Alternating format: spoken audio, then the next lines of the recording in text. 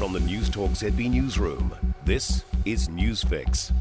In this update, it's double gold for the Kiwis. New Zealand has chalked up its first 2 gold medals of the Commonwealth Games.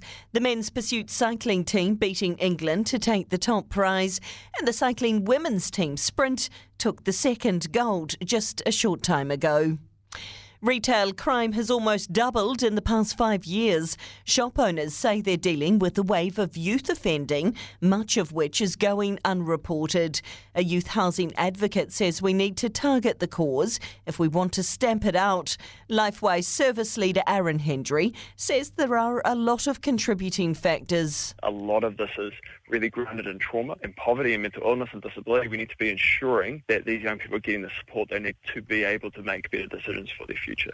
Armed police are on the hunt for 2 men after several firearms incidents in Auckland last night. They received reports of 2 men allegedly presenting a firearm at someone in a house on Avondale Road at around 7 p.m. There have also been incidents in Gulf Harbour and Army Bay. No shots have been fired and no one's been injured. There's been a shift in investors planning to raise rents in the coming year. This month's Crockers Tony Alexander Investor Insight shows it's fallen from around 77% to 70%.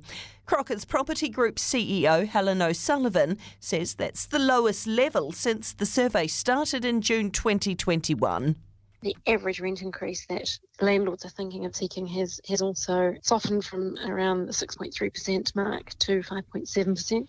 Ukraine's president's visited a Black Sea port to show his country's ready to start exporting grain again. It follows a UN-brokered deal aimed at easing global food shortages, with the country awaiting the signal for the first shipment. But despite the breakthrough, fighting continues, with dozens of Ukrainian prisoners of war killed when a prison building was destroyed in a missile strike. Russia and Ukraine have accused each other of the attack. And that's news. I'm Donna Marie Lever. To sport, a golden evening in the Velodrome for New Zealand at the Commonwealth Games. Aaron Gate, Jordan Kirby, Tom Sexton and Campbell Stewart have beaten England in the men's track pursuit final. Stewart says they executed perfectly. We went out there tonight, we knew we had to go faster.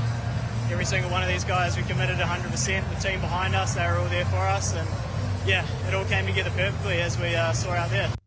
The women's sprint teams claimed our second gold of the event. The team of Rebecca Petch, Olivia King and Elsie Andrews have dominated their final to win gold. The women's pursuit team have won silver, while the men's team sprint have won bronze, beating Canada in their event. A dramatic end to the men's triathlon, with Hayden Wild lodging an appeal for gold after being penalised in the second transition. He currently has secured a silver medal. And that's sport. For more news, listen to News Talk ZB live on iHeartRadio.